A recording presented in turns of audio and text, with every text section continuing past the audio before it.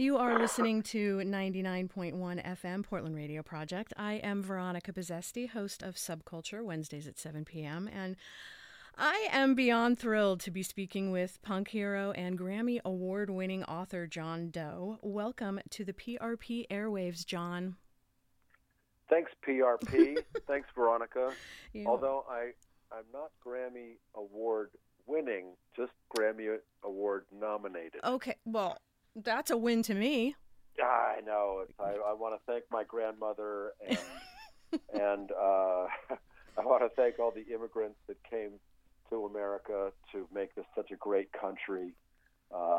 Perfect. I'm glad you had an opportunity to give the speech you didn't have. No. Carol Burnett. She's a tough one, you know. I mean, she's the one who won. Yeah. A 3 years ago. That's okay.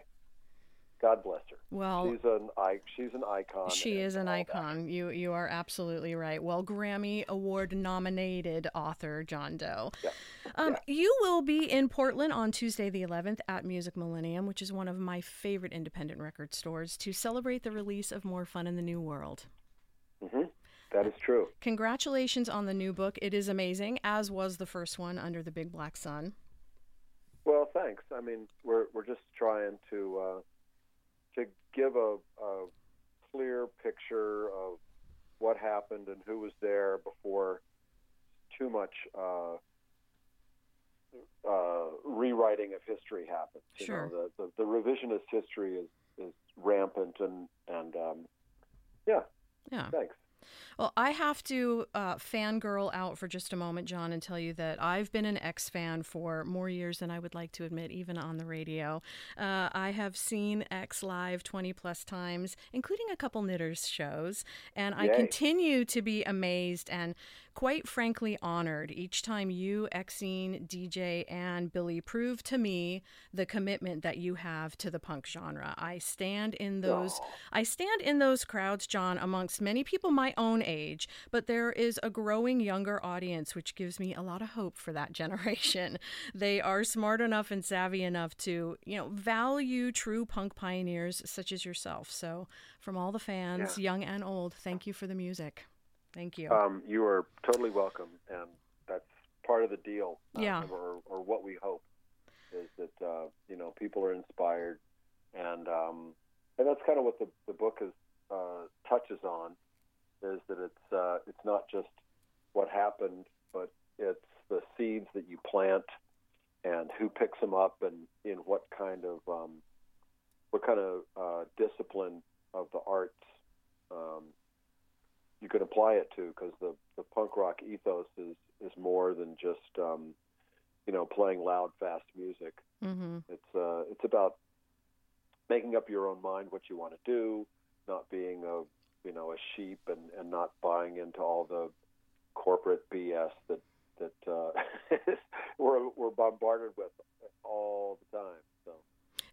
That's what I thought was so great about the difference between Under the Big Black Sun and the new book, More Fun in the New World, that you explored how the scene morphed itself into an actual subculture, musical subculture, how geography and cultural influences played a big role in the music, and all of that. And what's amazing is, I think when you reflect upon punk as a genre, there are obvious geographic epicenters. You've got London, you've got New York, and then there's Los Angeles, which is a little geographically challenged because it's just ginormous.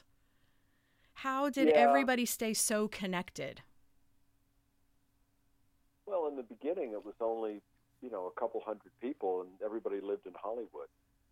And then as it progressed, Keith Morris and Greg Ginn were doing Black Flag, and that came from the beach areas, South Beach and south of L.A. But that was in maybe 79. So it was early on. Yeah. I mean, this book, the first book was 77 to 82. This is 82 to 87. And by the time we're starting this book, or, by the time 82 comes around, hardcore had really kind of taken over, and the original punk rock community had started dissipating. the way we stayed connected is that we were all pretty local. Yeah. At the beginning, and even when bands like TSOL and Social Distortion, all the SST bands, Minutemen and stuff, they were coming up to our neck of the woods, and then they started developing their own scene down at the beach. So it's still within a 50-mile radius. Yeah. But yeah, it's interesting that we had to progress. I mean, at the time when the hardcore was really taking over, I think we were just mourning the loss of our tight-knit, eclectic, open-minded community, because the audience just got bigger, and when bands were playing harder and faster and they were a little more testosterone driven, we were just saying, oh, you came in and you screwed up our scene. Well, it was evolution. Yeah. And that's what's great about Jack Grisham from TSOL. He has a chapter in this new book and in the old book, and his first chapter was more like, you started it. Yeah, it's your fault. Yeah, you started it, we finished it. What's your problem? Right. Don't be mad at us. Like, you gave us a roadmap, and we just ramped it up another, 10 degrees. So don't be mad at us, which in hindsight is totally legitimate. Yeah. How did the establishment really coming in, punk, underground, morphs into the mainstream? How did the establishment, how did music videos, what did all of that interference do to what punk meant to each of you? It was the beginning of the end of regionalism. Okay. And that's something that my co-author, Tom DeSavia, talked about, is both of these books are a love letter to regionalism. Mm-hmm. Because, like you said, New York has its vibe, London has its characteristics, and LA has theirs. So it also sent people out on tour for months at a time. I mean, even bands like Circle Jerks and all the SST bands, that's something that we go into. Henry and I have a conversation that I put in the book, and we were all gone. So how can you maintain a community when you're on the road, whether it's with a major label or not? One thing, unfortunately, for the Go-Go's, or that's double-edged sword, they kind of got written out of the punk rock history. Yeah. They were totally there, and such bad girls. Oh, my God. Wonderfully. Bad girls, I like it. Well, Charlotte writes a terrific chapter. It's incredibly vulnerable, so courageous about addiction and recovery. Yeah. And she talks about going to Rio de Janeiro, in 83 or maybe 84 for this Rock in Rio. It's 250,000 people, and they're all so high that, like, Ozzy Osbourne kicked them out of his dressing room, and Rod Stewart wouldn't talk to them. Wow. And he was, Rod Stewart did an all-nighter with the Go-Go's, and he goes, how am I going to play? And it's like, you just do more, dummy. You're the rock star here. We're just like, we're just the kids from the valley, yeah. Yeah, we're the kids from the valley. Just try to screw up stuff as best we can. That's great. Were there any stories that just blew your mind? So what you and Tom did was essentially go through your Rolodex of fellow punk artists and musicians and reached out to them, gave them some type of skeleton, if I'm understanding correctly, on what you kind of wanted them to broach on, their perspective and their view, being a woman in the punk scene, etc. Were there any stories that just blew your mind that you were so shocked to hear, other than Rod Stewart and Ozzy Osbourne? Well, it's not shock, because you have an idea that this is the case. But when Shepard Fairey turned in his chapter, it hit all the points that we were trying to make about punk rock ethos, turning it into, and how it inspired him to become arguably the most well-known artist today. I mean, him and maybe Banksy, but how many people own a Banksy nobody, and Shepard is really egalitarian in that he sells his prints for $60 or something like that. That was, and there are all kinds of things. I have a conversation with Norwood and Angelo from Fishbone, and I had no idea that Norwood and his brother Fish, the drummer, they got instruments when they were like 6 and 4 and started playing together. Wow. And then they were having rehearsals in their mom's apartment, kind of near South Central LA, more near the airport.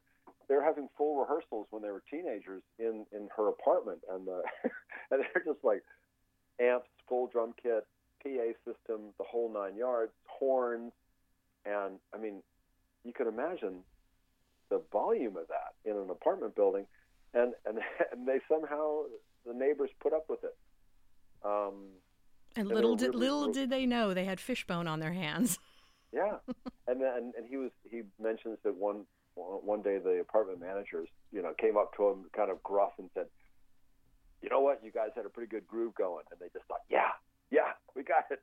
So rather than kicking him out and saying, "Stop that," noise, he was saying, "Yeah, you guys did good today." Yeah. The fact that people get turned on to someone they may not know, like Top Jimmy, who was a blues singer here in LA and never really toured that much. And he was one of those ones that kind of chose lifestyle over life. And or people that don't know Jeffrey Lee Pierce or not as familiar with Lone Justice and Maria McKee. Maria's is a really tough chapter to read sometimes because she was so young and so ill-equipped to deal with this massive attention so early on. Jimmy Iovine, who's a veteran and kind of famous for controlling stuff, and she's like 19. Yeah. And then here's a Tom Petty song for you to do. And here's a song that Bob Dylan wrote for you. And I was like, unfortunately, she didn't have someone to help her understand it. And nobody gets a operator, an owner's manual. Yeah. Like, how do you navigate this stuff? Yeah. Especially when it all kind of starts as a DIY scene. Nobody's writing down how to make it all happen. It just is organically happening as it explodes. Yeah, and even I wrote a chapter about X and moving away from Ray Manzarek when we did our fifth record, and we even started believing our own hype and thought maybe we don't know what's good for us. Maybe we should use this other guy as a producer, and he really kind of messed it all up. He kind of was just sucked a bunch of life out of what we normally do, and we even believed our own hype, which is crazy. We were veterans at that point. Yeah, you were the OGs. Yeah, but it's so seductive, and it happens by these little increments, and you just get sort of pulled off your center, and suddenly you're doing something you thought you'd never do. Mm-hmm. It's very strange, Like I say, it's sneaky stuff. Sneaky. Well, it's amazing that you've been able to work with all of these contributors and document the experiences and the life-changing, instances that happened to all of these different musicians, whether it was on a stage or in their personal life. It's fascinating to read.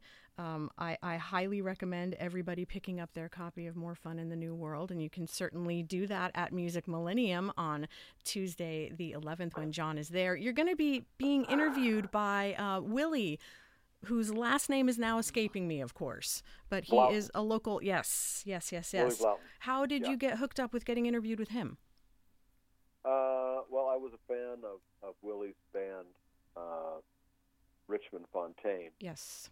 We played together, and I just was taken by this high desert style that they have, and then after we got to be friends, then he started.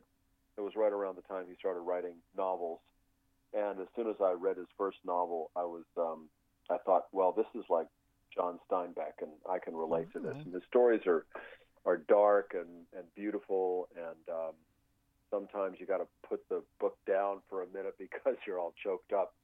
So I asked him if he'd have a conversation with me, and we'll be talking about the book and probably a bunch of other stuff, just life on the road and so forth. But he's just such a terrific novelist. He has a new book out called Don't Skip Out on Me, and it's just heartbreaking, but it's so right. Wow. Well, we wish you and nothing. Thanks, and thanks for being such a pro to slip in that plug about where we're going to be and when. Oh, well, I'm going to be there too, so I'm very much looking forward to it. I think it's fantastic to be able to provide an audience with a different perspective. Seeing you on the stage is one thing, but getting an opportunity to dig a little bit deeper, it's a dream come true for any of us. You teased a while ago about some new X music. What's happening with that? Well, we finally got it mixed. We're touring all the time, so it's difficult to actually get in the room. The engineer and producer Rob Schnaff is in L.A. and we've been on the road, and so he did a few mixes and they were good, but they weren't great. And he's finally Billy and Maxine went down to do some remixes, so that's done. And Fat Possum, our record company, says they're going to have a single out in a few months, and then great. Maxine and I've worked on a couple other new songs. We're going to start do some more recording. Maybe this fall.